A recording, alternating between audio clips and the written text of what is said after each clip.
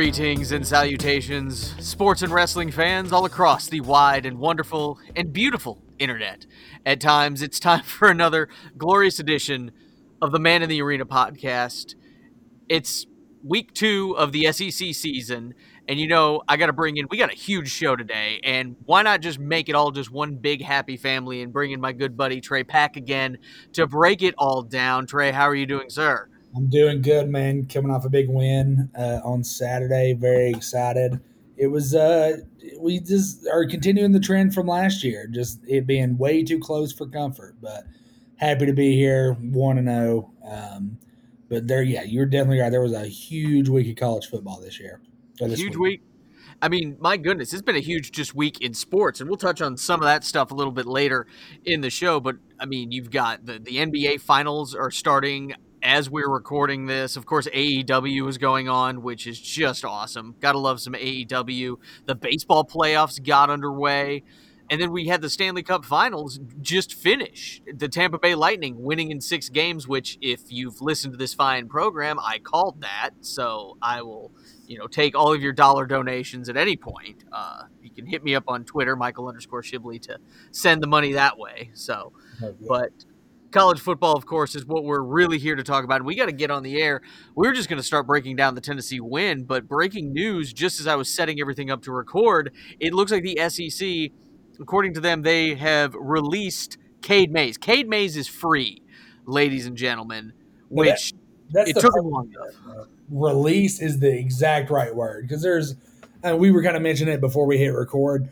It made absolutely no sense for the SEC to come out and say to deny anybody a waiver this year. They're not losing a year of eligibility. Just let the kids play, man. With it being such a weird year, it was insane that it took this long. He missed the game. I mean, for absolutely no reason. I'm just happy, people say that one offensive lineman may not make that much of a difference, but I do think Cade Mays can. Oh, absolutely. I mean, again, yes, this is a decision they should have made before the season started, but better late than never. I don't think he should have been denied by the NCAA in the first place, but you even got, like on Twitter, just looking through, Jared Garantano got some smiley faces on about all this. You've got Trey Smith going, "Let's ride," with a Django Unchained gif there. So everybody's ready to go with this, and we're excited. It's going to make hopefully a better or a really good Tennessee offensive line already even better, which is what we're looking for. Yeah, I mean, I think this has potential to be the best Tennessee offensive line since, the early 2000s, back in the Chad Clifton days. Mm-hmm. We had 4 5-star offensive linemen and a 6th-year senior. There's no excuse anymore. I feel like for the past 5, 6, 7, 8 years, that has been where Tennessee has fallen short, was we couldn't protect a quarterback, and we'll get in to Garantano's play here in a second, I'm sure. But no excuse here. I mean, we have arguably the best offensive line in the country, in my opinion. Definitely one of the top ones. Definitely in the top 10, depending on who you ask and where it all goes. But yes, I'm feeling even better going into this Missouri game. And Tennessee, I think, is already an 11-point favorite. I'd have to look. We'll make our picks at the end here. But when you look at everything, we still have to celebrate, because for the first time in the 3 years under head coach Jeremy Pruitt, Tennessee is 1-0 to start the year as they beat South Carolina 31-27. Pretty much covering the 4 points, or it's a push if you bet it at -4. So, but Tennessee getting the win.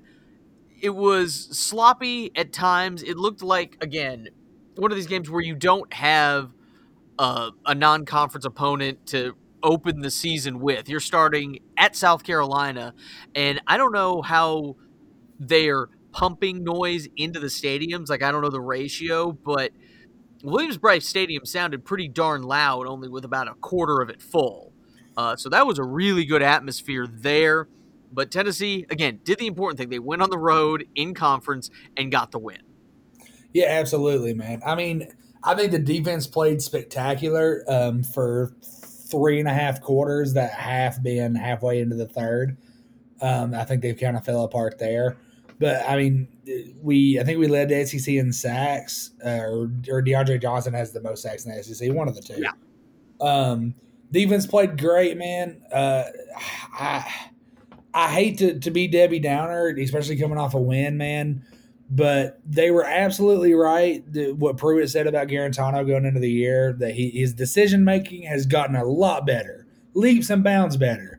He just does not have the skill set to, when he makes a good decision, to follow through on it.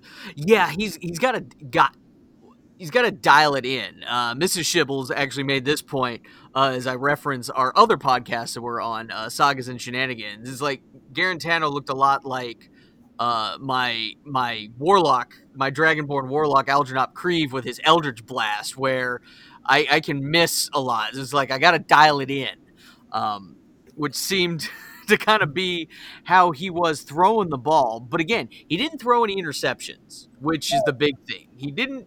He avoided the big mistake. He was 19 to 31 and he had 259 yards, uh, one touchdown, no interceptions. I think it was a 74.8 quarterback rating, which is not spectacular. But then, I mean, he did some smart things. That scramble to set up the touchdown with Gray that was really good. And then even before that, where they were running the flea flicker, and that's one of my all-time favorite trick plays. I love a good old-fashioned flea flicker. They had to check it down, and they got 20 some yards off of that. Oh yeah, So, the flea flicker into the basically a screen is. I mean, that's from the mind of Jim Chaney, though. You know what I oh mean? yeah, And that's what no, I mean with the decision making. I think Garantano last year, let alone a couple years ago, 100% puts that ball up in the air, just throws it as far as he could, and would hope Jawan or one of those guys would come down with it. So doing the check down was perfect, but I think that was just a very good play design, in my opinion. oh yeah. I mean, I even remember playing back in the day. This ages me. Tecmo Super Bowl, where you had the flea flicker. When I was the Niners, I'd run the flea flicker with Jerry Rice trying to throw the bomb. But when he was covered, you could just dump it off to the back, which was Roger Craig in the game, and that was just an easy throw. And you could usually pick up the first down as long as they didn't call it. So that Right. was. I love the good old fashioned flea flicker.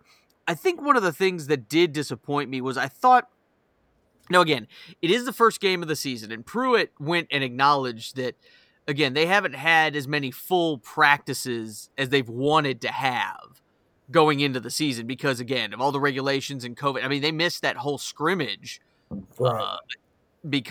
uh, but they had 40 players out because of either positive tests or contact tracing. But one of the things I was hoping for too was a little bit better with the run game. Like the run game wasn't bad. I wish they would run the ball more because you have that on third down. Tennessee was 1 of 12 on third down, Yep. which was just frustrating to me is all get up. 1 of 12. And some of those were really short. They were 3rd and 3, 3rd and 2, and we seem to be throwing on all of them. Yep. And to me, it was like you got to run the ball in some of those situations. One would think. Yeah, I'm right there with you. Even down there on the 4th and 1 that we ended up kicking the field goal and missing, man. Even without Cade, you have one of the best offensive lines in the SEC. I think the big thing there is that I feel like the coaching staff doesn't think we have a power back in that situation. Gray is definitely undersized, quicker than a hiccup, but is definitely not a power back. And Chandler is kind of a hybrid, but still, not going to get down there in the nitty gritty. But last year we used Banks in those situations, and Banks picked up, a few first downs. I just don't understand why we got away from that. Yeah, Bank and Crouch. We use Crouch too. Yeah, Uh, so I mean, 1 for 12 on third down. It was good enough for South Carolina. It may be good enough for Missouri, but we're not going to beat Georgia if we're 1 and 12 on third down. no, you're not beating any of the other SEC big boys with 1 and 12 on third down. And I believe Pruitt at his news conference here said, "Well, we can't go anywhere but up from here," especially because again, the only one they did pick up was that throw to Johnson where he just made an incredible catch. That was a great catch, by the way. That Oh catch yeah. he made. it set the tone for the rest of the game. I think it was that no matter how much our back was against the wall, we were going to come out swinging. And man, we'll get to the end of the game here in a second. Yeah. But I think the other thing there, man, is that Tennessee, and with me and you being gambling, man, Shibley, we definitely understand this. Like Tennessee does not get those lucky breaks. You know what I'm saying? We don't get that extra hard on the river to hit that flush. But we did with that catch. We did at the end of the game with the punt. I wouldn't even call it a muffle. You know, it just tapping Yep. that dude's leg. We just Tennessee for the past decade has not hit those. So I don't know if somebody carried Madame Zeroni back up the mountain or not, but we're definitely getting those breaks now. Yeah, the ball finally started bouncing Tennessee's way. It also helped with Henry To'oTo'o getting that interception there in the Oh, first half. Man, that was great to beautiful. see. And he stayed in bounds, which most of the time with Tennessee players, they've stepped out of bounds on those too. So the inches are starting to maybe move back Tennessee's way, which is really good. But it did worry me, and again, we'll talk about this here, that Tennessee just has problems salting the game away. I mean, we were up by 2 touchdowns there because we scored coming out of the half. We finally ran the ball really well, and we were up 2 touchdowns, but South Carolina came right back and tied the game up. And I mean, they watched right down the field and did that just like they did in the first quarter. And Tennessee just didn't have that momentum. And then we get the lead, we get the ball back, and it's all you need is 2 first downs and the game's over. We got the first one, which Tennessee had problems getting, but then we had the false start penalty. We just ran the ball backwards. That was really frustrating. It's like good teams, your Alabamas, your Floridas, your Ohio States, your Clemsons are just going to get behind the big boys, and game's over at that point. Yeah, I completely agree with you, man. I mean, I think it's Pruitt. Like I said last week, Pruitt is really over the past couple of years. They've kind of been teaching them how to win, and how to find those wins and kind of sniff them out. I think this year we're going to see a lot of times where Tennessee has a chance to put a game away to where it's not, not giving the whole state of Tennessee a heart attack, Yeah, and we're going to end up in a dogfight where we shouldn't have to be. I should have been able to turn that game off after the third quarter. I wouldn't, but I should have been able to. right. And that's what it seemed like a lot of fans did moving into Tennessee's opponent next week or this coming week here, Missouri. I mean, the Alabama fans, they turned it off. They were up 35-3. I was feeling really good about my -28 bet I made on the game. And then Missouri just kind of, I mean, they came back a little bit. And I know that Alabama had all their backups in, but that was a little frustrating to me seeing them kind of come back like that. It showed some heart, but usually the Alabama backups are so good too that you don't have to worry about that. So I don't know if that's a concern with the depth maybe that Alabama has talent wise, or was it just Missouri hitting some great plays there at the end? I think it's a mixture of both. I think that I think the best days of Nick Saban Alabama are behind them. I really do. I think that's in the rear view. I do think Alabama, like I picked them to win the West. I picked us to win the SEC, but we know how that goes. Yes. But yeah, you nailed it on the head, man. I don't think Alabama has the depth that they've had in years past because I mean those guys have always just been next man up. They basically have two national championship teams with their first string and their second string, Yeah. but not so this year, man. So I'm happy to play them kind of later in the year. Maybe we sneak up on them. Yeah, I'm looking forward to that. And then Missouri, again, we'll see what happens with, of course, their new head coach and everything going on there. Of course, we'll pick the game here at the end, but it was just interesting to see that they did kind of keep fighting. And then, of course, you've got, I mean, they had 253 yards passing and only 69 yards of rushing. Of course, that was from you add in the sacks. I think Alabama had a good number of sacks in that game. So again, Tennessee should beat Missouri. That's why we're favored by 11 points, at least the last I checked. I'll double check it when we make our picks. So we'll see where all this ends up. But again, Missouri's breaking in a new coach, doing some things. It's here in Neyland Stadium, and yes, they're not going to be running through the tee. There's only going to be 25,000 people there, but it's still Neyland Stadium. You're still at home. You're still wearing the orange. You should be able to power through and beat a Missouri team like this. Yeah, no, I think, dude, it's an energy, man, and I'm not gonna get it. There's something special about Neyland Stadium. You could have no fans. You could have everybody's mama and daddy there. It don't matter. I think there's something special about that stadium right there by the river. Oh, yeah. So I think playing them at home, we should not have any issue. But I won't get Mhm. into my picks or nothing quite yet. Yeah. Well, let's run down the SEC as they had their first back in action, which was great, man. It just, again, it felt more like the season really kicked off once the SEC got going, which we talked about.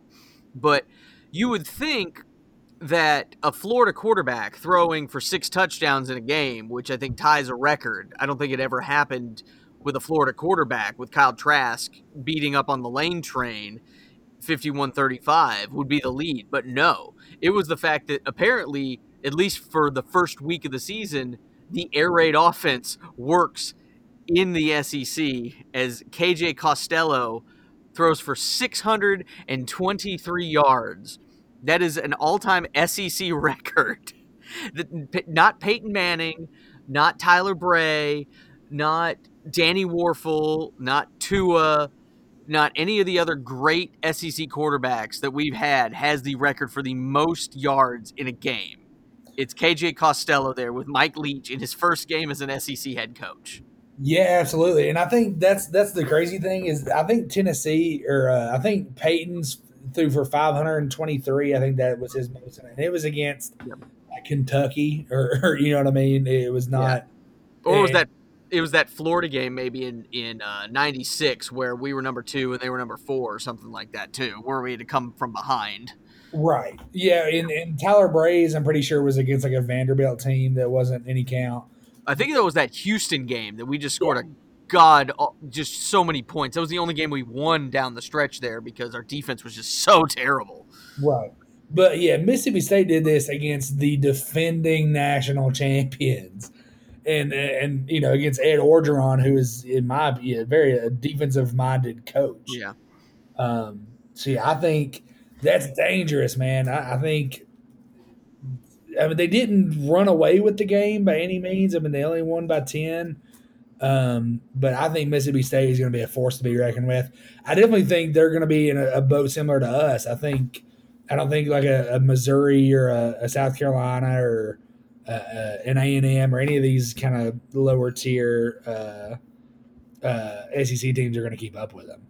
Yeah, and that's what's going to be interesting going forward because I know this win, obviously, especially everybody out in the SEC West, their antennas just picked up when they saw what happened, especially because not only did they throw for 623 yards, they only ran for 9.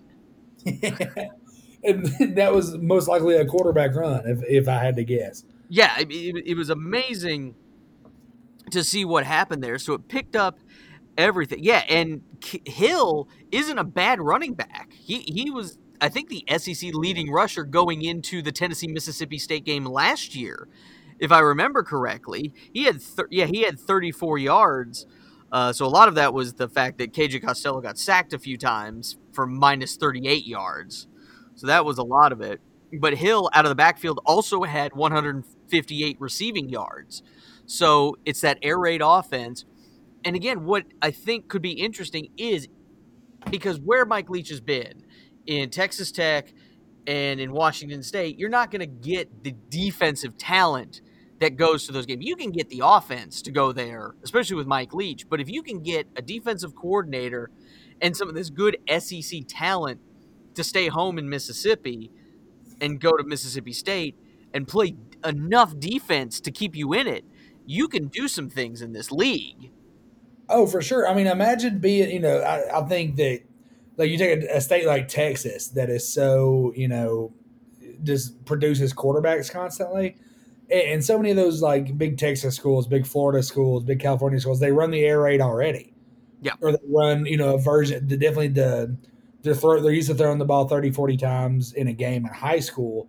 it's very attractive. I mean, to be a Mississippi State school and to go into a kid's home and say, "Hey, just come on," or even going in, you go into a top linebacker's house and you say, "Man, we're going to score the points. We just need you to keep them off our back, and we can win the SEC West." Yeah, it's definitely a culture change in the SEC as a whole, but definitely there at Mississippi State. Yeah. I mean, I was all for Mike Leach coming here when we were going through that coaching search, and it felt like he could have gotten there until we got our athletic director got fired. So that I mean, that was a whole mess in of itself that I don't want to flash back to anymore. Yeah, But Mike Leach would have been fun here. I do agree, but I'm very, very, very happy with Jeremy Pruitt. I would love to have Lane Kiffin, but they got the hell beat out of them. So yeah, but again, they still were able to get in that game with Florida. A couple of the things you get, yeah, Trask throwing for 6 touchdowns shows that Florida has some offense, but I don't know how good their defense is really going to be. I mean, Ole Miss still had 613 yards of offense in that game. Florida had 642 and more points, but Ole Miss still put up 613 yards of offense. So we'll see where that balances out. But those are some really interesting first impressions. yeah, I definitely think I think they just ended up in a shootout where Florida was scoring so early and so often that it's only Mississippi Ole Miss has got them an offense and you're going to under Kiffin. Yep. But it's not like a Mississippi State team that has a defense to back it up. You know what I mean? Right. Yeah. Mississippi State doesn't, or Ole Miss does not have the offensive power to win that type of shootout. Yeah. Yeah. I mean, the Land Sharks, it's a long way away from what the Land Sharks were a few seasons ago. Right. So Yeah, I you've got, think the biggest game that stood out to me in the SEC this week was Arkansas beat Georgia in a half of football. they did. They did. Georgia's having all those problems at quarterback. Now, it looks like they're going to get their guy back for the game that they've got coming up, and we'll talk about that against Auburn coming up this week. But yeah, they were having all types of problems. It finally got their stuff together in the second half, but they were down 10-5 or something like that. Some weird. Yeah, so it was definitely 7-5 whenever I got in the car to head to watch our game. Yeah. But yeah, I mean it's very telling. And the thing with that half of football is that Rakeem Boyd at Arkansas was hurt for the majority of the half. Yep. And he comes back in the second half, and then Felipe Franks just kind of stagnates, which I get it when you have arguably the worst offensive line in the SEC. But man, if Georgia doesn't figure it out at quarterback, I think we can get them here in a couple weeks. Yeah. And then I mean, the only thing standing between us and the East is Florida. yep. And that would be at the end of the season. Whew, boy, that would be amazing. You look again, yeah, Georgia's, we'll see again, they're playing Auburn, who had a tough game, especially early going against Kentucky. And I still think Kentucky is going to be a very solid team. Obviously, if you had the Pac-10, or I'm sorry, the Pac-12 and the Big Ten schools back in the rankings, I don't think Kentucky would be ranked as they were at the beginning of this game. But I do think Kentucky got hosed on that call there down there at the goal line. You look at every angle of that, and the guy's in the end zone. I don't know how you screw that up, but it's officiating, so I'm not too Did they? surprised. So I didn't get to catch that game. I know exactly what play you're talking about. Did that get challenged, or did No, they? No. See, that's I they think reviewed it because it was a scoring play. okay. So they did call it a touchdown, and they reversed it. That's wild. Yeah, that to me was just one of the weirdest things I've seen. And then a couple of plays later, they throw that pick six that, yes, they call the guy for targeting, which was also stupid, but that's about as blatant a makeup call as I've ever seen. So, Right. but It's a Auburn leaned on him. Bo Nix is by far the better quarterback in that game, and they go out and get the win 29-13. But we'll see again as they play Georgia. The other SEC games we talked about, Alabama with Missouri, how they just were in control and then just took the foot off the gas there.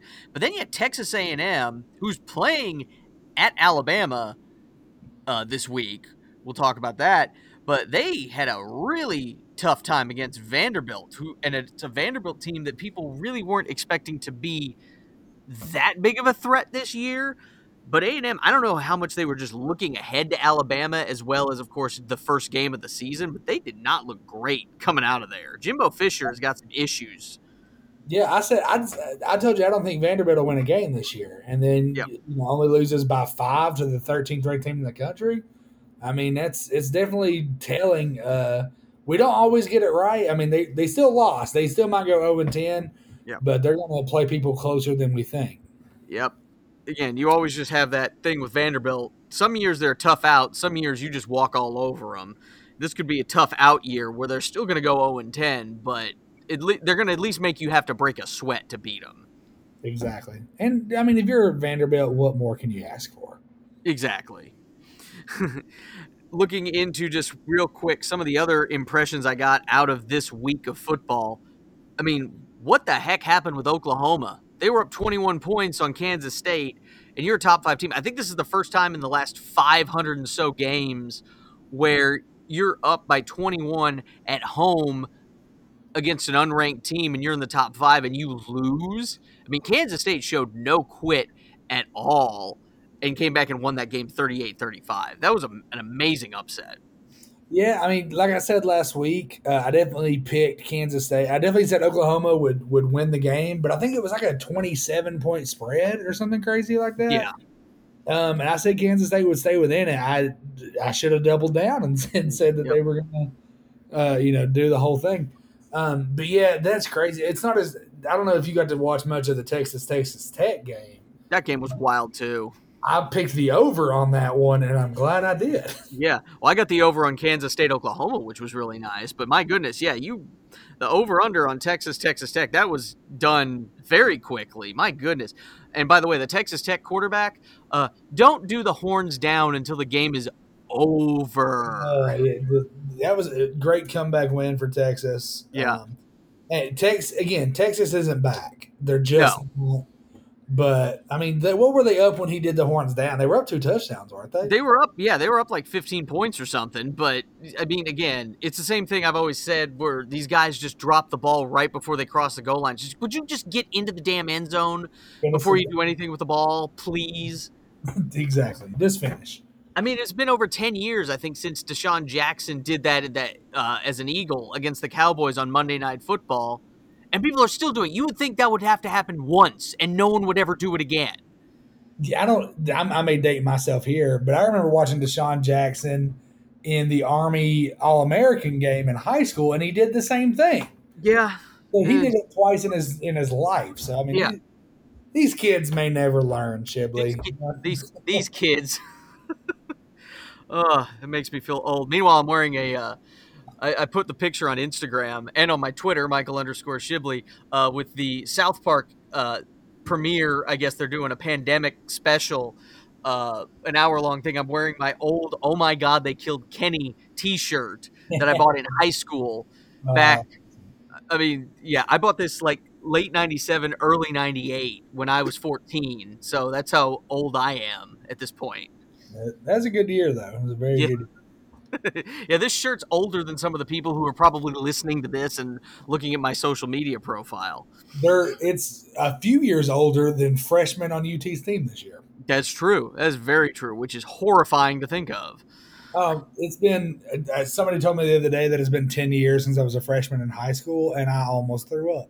Yeah, my 20-year reunion's next year for high school, so there's that. It's a nightmare. Father Time is undefeated, baby. But yeah, I mean, with Texas losing like that, or I'm sorry, almost losing, you almost had the Big 12, only technically a month into the season be almost out of the playoffs unless Oklahoma State or Baylor go undefeated. So that was almost a nightmare scenario. I still think if Oklahoma runs the table, including beating Texas in the Cotton Bowl in a few weeks, they still have an outside chance at the playoffs, but we'll have to see. Or if Texas can run the table, they're in. But my goodness, it does not look good for the Big 12's playoff hopes right now. Yeah, yes, I was going to say Oklahoma's got to run through. So I mean, the Big 12's no pushover this year. Yeah. So you got to go through, Oklahoma State. They got to go through Texas. Mhm. So I definitely see what you're saying, but yeah, Yeah. Texas wins out, then they're in. Yeah, that's And true. then I will still say Texas isn't back. Screw them. Yeah, at that point, no. They'll get blasted by whoever the SEC champion is, I guarantee you that. Yeah, they'll get blasted by the real UT. Yeah, exactly. Also, yes.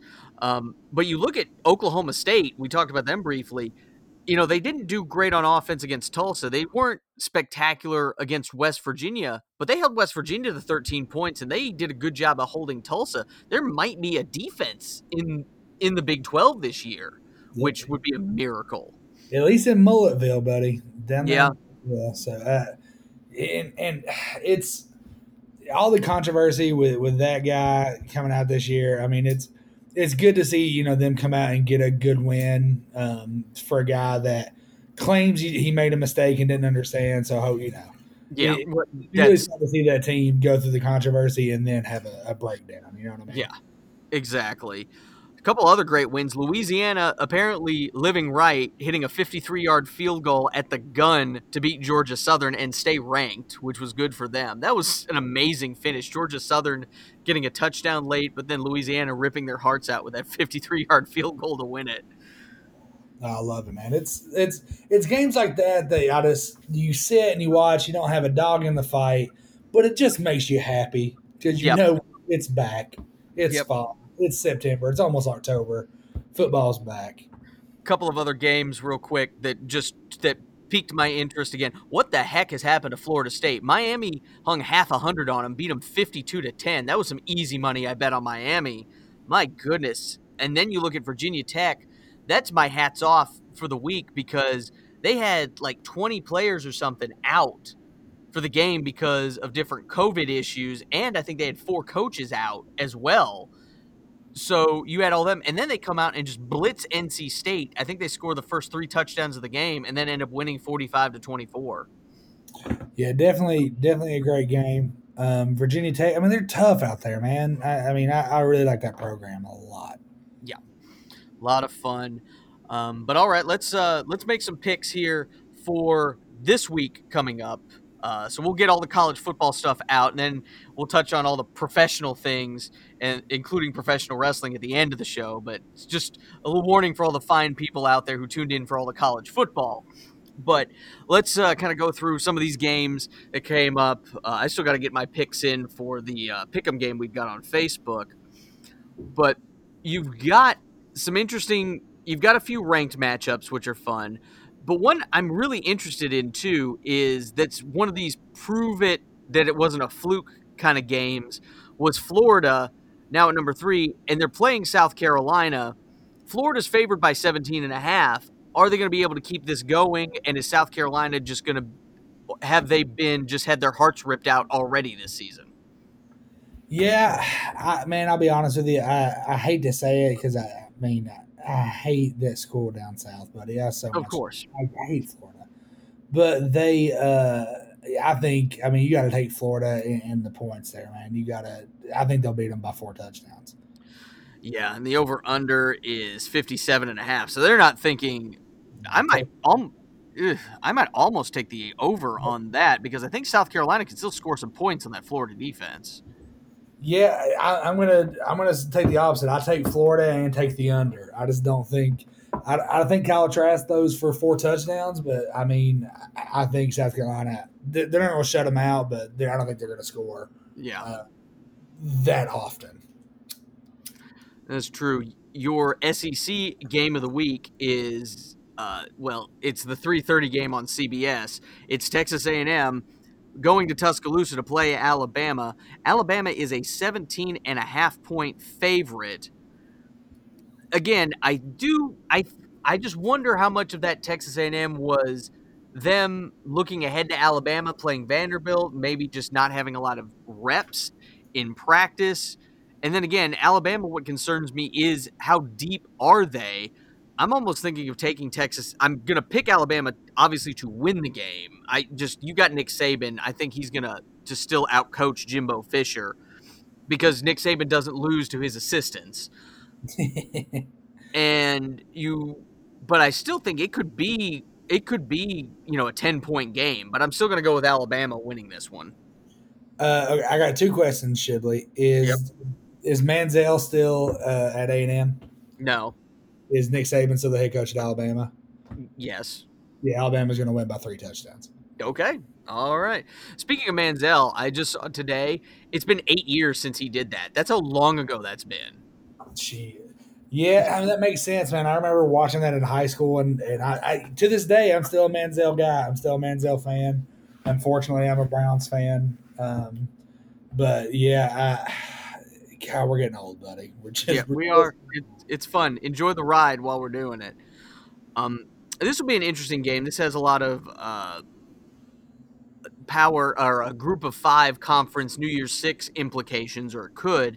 SMU, who's 3-0, coming off some good performances, playing a Memphis team that's 1-0, but has had some issues getting on the field with different COVID issues and everything. They've only played one game so far. That game, Memphis is only a 2.5-point favorite, but it wouldn't surprise me if SMU pulls off the upset. yeah. We're gonna do this early this week, Shibley. If you're listening, I want you to go to the bank.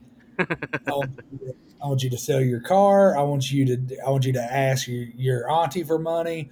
I want you to accumulate as much money as you can. Bet it on CMU. Double down because they're going to win. SMU, SMU. What did I say? It doesn't matter. CMU. CMU. SMU is going to win that game by 2 touchdowns. Double All down. right. Win your money. I'll take it. Skip Holtz doing some good things there at S. Is he? No, he's not the head coach at S. I don't even know what I'm doing anymore. Okay. I don't even know who's playing, buddy. Anyway, now you do have that top 10 matchup. You've got as they call it, the Deep South's oldest rivalry. You've got Auburn and Georgia. You've got Georgia as a 6.5-point favorite. Again, Georgia, if they can get their quarterback stuff taken, that's fine. But I just don't know. But Auburn just never, to me, feels like they're in it. I just never know what to do with Gus Malzahn and those teams. Some years they're just great and they'll beat Alabama, and then some years Tennessee will beat them, like they did in Pruitt's first year. But they do have JT Daniels there to play this week for Georgia, so I've still got Georgia winning the game. But it's going to be a dogfight, like it always seems to be with Auburn and Georgia. Yeah, I don't feel super comfortable with this pick at all, but I'm going to make it anyway. I think Bo Nix is the quarterback of the future. I think he'll be the best quarterback in the SEC next year. I take Auburn to win that game. Okay. All right. Yeah, the spread again 6.5, over under 44.5. They're not expecting a lot of points in that one. So, Take the over. yep. Then you've got. I'm interested to see a couple of these other games. Again, I'm picking easy here. Like Oklahoma just -7 against Iowa State. Again, Oh. I just don't know what happened to Iowa State losing that Louisiana game. It's in Ames, so it's in Iowa, and OU is a 7-point favorite. I might just pick Iowa State to win that game outright. Ooh, see, I think Oklahoma is still Oklahoma. I think Oklahoma is going to definitely cover that. I think they win by 2 touchdowns. All right. Then you've got like LSU, Vanderbilt. Again, we'll see what type of team. Let's see how LSU responds to getting just kicked in the teeth with that air raid offense. And then Vanderbilt, are they going to be that tough out, or was that just a fluke down there in College Station? Yeah, dude. LSU has all the potential in the world to lose like another close game if they were playing another tough team. But man, they're gonna walk all over Vanderbilt. I don't know what the spread is. It's 20-20. It could be 100. Take LSU. And then you've got number one Clemson back in action, finally playing a conference opponent here. Well, they played Wake Forest to open the year. That is debatable if they're a conference opponent or not, but they're playing Virginia, who last year went to the Orange Bowl and got beat by Florida, but they're still good. But Clemson's a 28-point favorite. That just seems too big for me. Man, we're just disagreeing all over the place. I think Trevor Lawrence is probably your Heisman candidate. I think just above Trask.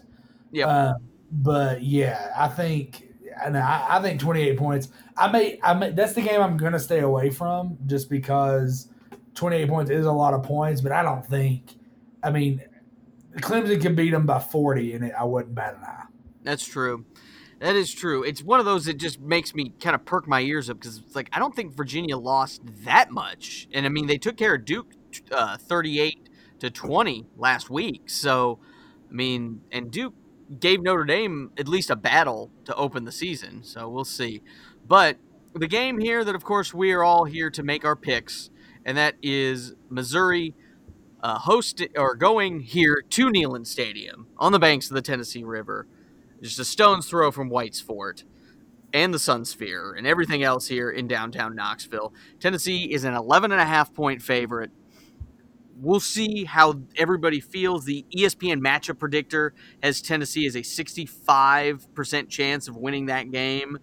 I personally think that Garantano is going to dial it in a little bit more. I think we're going to feel better running at home. I think having Cade Mays there is going to be big. I think Tennessee's going to run the ball better. So I've got them winning this game. I'm feeling again like a to 31 to 17 win. I feel pretty confident in. Yeah, I think you nailed it on the head, man. Playing at home, getting Cade Mays back. If Garantano had some drops last week, so it wasn't all his fault. But man, did he have some underthrows and overthrows, you know? So if he can dial it in, I think we win. I think it's 35-10. Uh, if Garantano has a bad game, I think it's 28-14. Yeah. No. I think being able to run the ball is going to be key in that one. And as long as Tennessee just doesn't make any turnovers, I'm all for it. I mean, General Neyland's first game maxim, the team that makes the fewest mistakes will win. Run. What's Sandra Bullock? That's her name. Like Sandra Bullock says in The Blind Side, just run the dang ball. Yeah. Well, that's our college picks here, but you want to dive into some professional sports here and talk real Yeah, quick about that with me, Trey? let's do it real quick. All right. The NFL, my goodness, they had what a game that was. That was just fun to watch, just quarterbacks of the future on Monday night with the Chiefs and the Ravens. The Chiefs getting the win 34-20. Mahomes, again, the Chiefs are just Lamar Jackson's kryptonite. But Patrick Mahomes is just looking like a world beater. People, though, are already floating the idea of the Chiefs going undefeated. It's like, slow your roll a little bit. I mean, they struggled against the Chiefs the week before. So hold on. We got a lot more games to play here.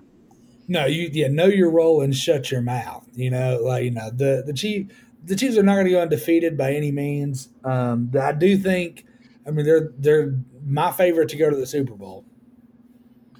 Yeah, and I picked the Ravens just to be different, but after seeing this, we'll see what has to happen in the AFC Championship game. The Ravens are going to have to put together a great rest of their season to probably get home field advantage away from the Chiefs, even though this game was in Baltimore. So that's a big problem.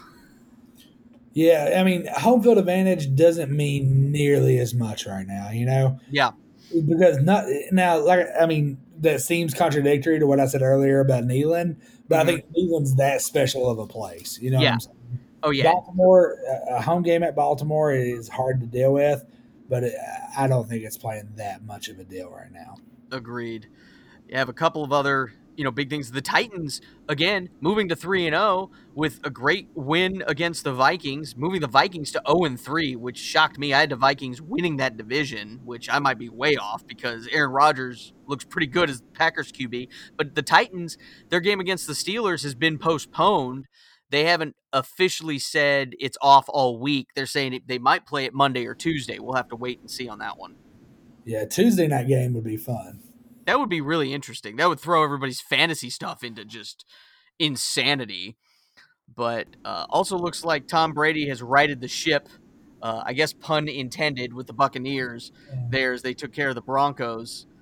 So we're feeling good. But then, man, Russell Wilson, I still just don't think he gets the love that he should have as a quarterback, even though he's already won one Super Bowl. But I don't think he's ever gotten one vote in the MVP voting. like for any year. And he's leading the Seahawks. They beat the Cowboys this week. So, I mean, hats off to them. And that's after DK Metcalf just dropped the ball because he wasn't paying attention to who was around him and should have had a touchdown. And then the guy comes right behind him and just bops the ball out because he thought there was no one around him. Yeah, exactly, man. I think you're absolutely right. I think Russell Wilson is probably the most underrated quarterback in the league by a long shot, in my opinion. But yeah, I didn't get to watch that game in particular, but I did see the Metcalf play. Just they have jumbotrons for a reason, man. Watch your stuff front of the end zone, and you might see that guy sneaking up on you. Yeah. That frustrates me all the time. You have a couple of other just weird things in here happening. Of course, you had the Bengals and Eagles tying because Eagles head coach decided to punt with time running out in overtime.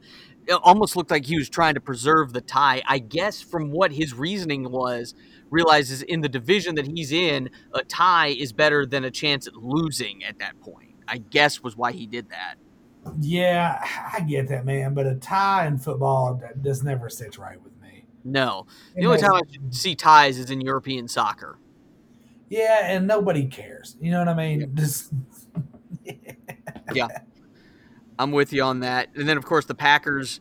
Aaron Rodgers looking great. It would have been nice maybe if they'd gotten him another wide receiver instead of picking his potential replacement at quarterback for the draft. But now the Saints are only 1-2, and I picked them to go to the Super Bowl too. So I am not looking good on my Super Bowl picks right now.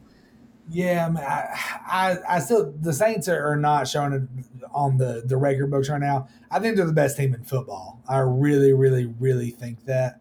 I think Alvin Kamara is arguably the best back in the league. He's in my top three for sure. The Saints are my pick for the Super Bowl as well. Nice. Man, and then let's move real quick just to baseball, just running down. It's not even talking about the scores right now. It's just great to have October baseball. I love, even though it's in September, tomorrow's October as of this recording, but man, it's just great to have October baseball and playoff baseball, even though it's a little different with a best out of 3, a best out of 5, and then the best out of 7 for the championship series and the World Series.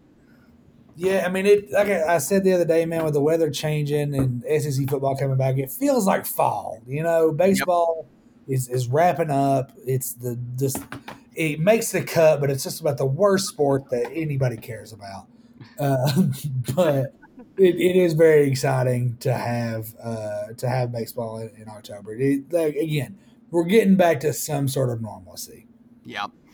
Which always and forever will make me happy. Again, congratulations to the Tampa Bay Lightning for winning and lifting Lord Stanley's Cup. But then you've got, again, I think it's really interesting. The NBA Finals tipping off as we're recording this. You've got the Lakers with LeBron James and Anthony Davis taking on a Heat team that has surprised a lot of people in the bubble. I mean, Bam Adebayo has come out of nowhere and just been a really just strong guy there. Pairing him with Jimmy Butler, I still have the Lakers winning the series. I've got them in 6 games, mostly because, again, LeBron James and Anthony Davis are by far the 2 best players left, and they play on the same team. Right. But I think the Heat can give them some trouble. They might win game 1 and then win one more game, but I still got the Lakers in 6. Yeah, you literally took it out of my mouth, man. I think the Heat are going to surprise them and take game one. As much as I hate Tyler Hero, I hated him at Kentucky. I'm not a fan of him now. No. Uh, but I think that they can come out and surprise them game one, and then I think the Lakers are going to win 4 in a row. I take the Lakers in 5. All right. Well, that's wrapping up a lot of good professional sports coming in. Before we get to the squared circle, though, did you hear about this Joe Montana story? I saw the headline, but did not read the article.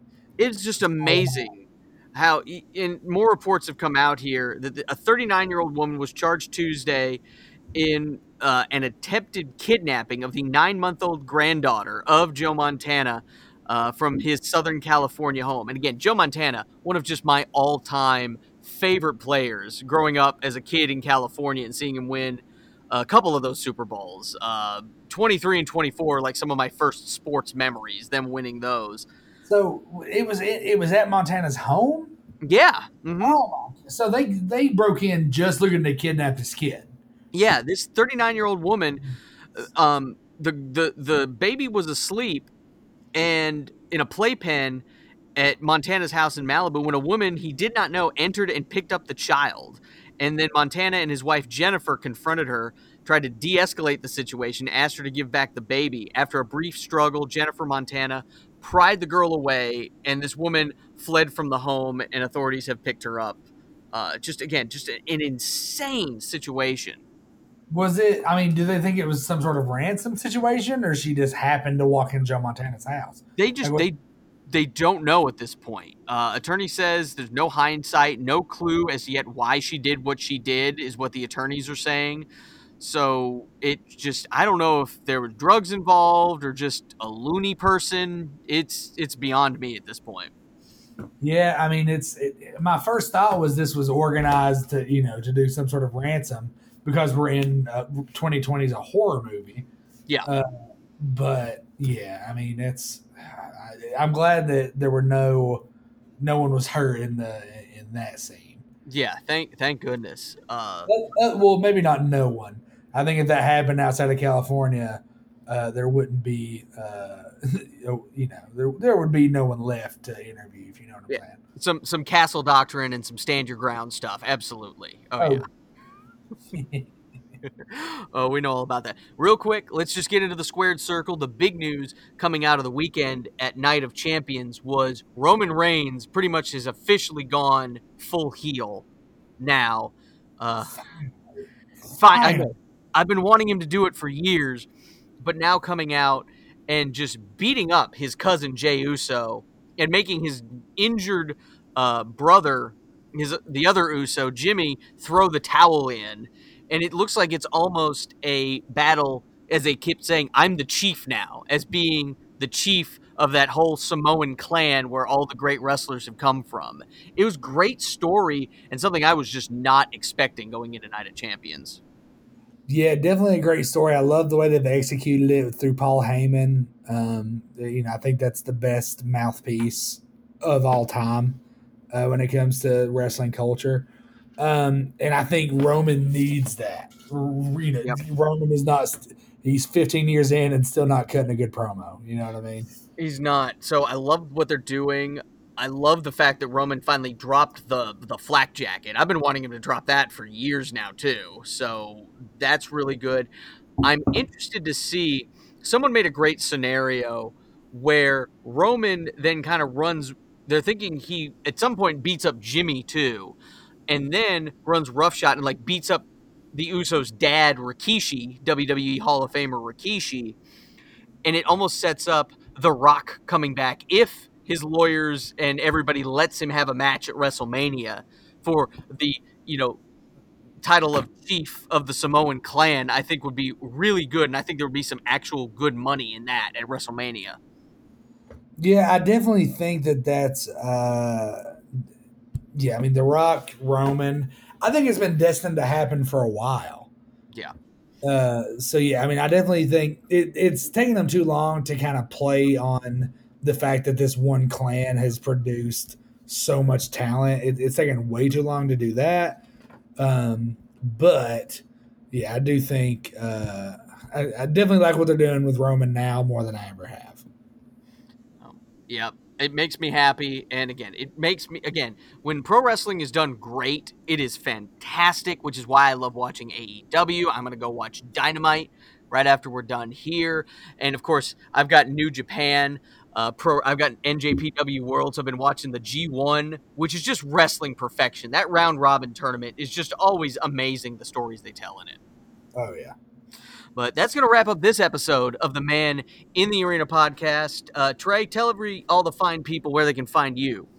They can find me and you both on the Sagas and Shenanigan podcast. That's where we're over there getting the yucks in fantasy world. I love being over there with you guys. You can find me on Twitter at TreyPack, TREPACK, on Instagram at TreyPack1. And friend me on Facebook, and you can find out when I'm going to be on stage telling the yucks. Absolutely. And I got to get back out there once we get once the pandemic ends and subsides and we finally have good live entertainment back again. I got to get back on stage with a microphone. That'll make me happy. And again, yeah, you can find me on Twitter, Michael_Shibley. And again, look for the Man in the Arena podcast wherever you get your fine podcasts. It's there. It's also search it on the socials. You can find our page, give the page a like. And again, like, subscribe, share. Those 5-star reviews, you give them to me. I will love you forever to help us get out and take over the podcasting world. But Dre, what do you think about next week? You think we need to reach out to Chase Dyer and see if he'll come on the show and talk about Georgia? Yeah. Do you think I don't like, dude? If I'm not going to promote that podcast we used to do because I don't believe in it, but Right. uh, Chase Dyer, a good friend of ours, has only given me crap about Cade Mays playing for Georgia since the kid stepped on campus. So I'm happy that he came home prodigal son style. He's where he belongs. Yeah, we'll have Chase on to talk about it. Oh, yeah. We'll have to see if we can set that up next week. But until then, man, too sweet. Love everybody. See you next time.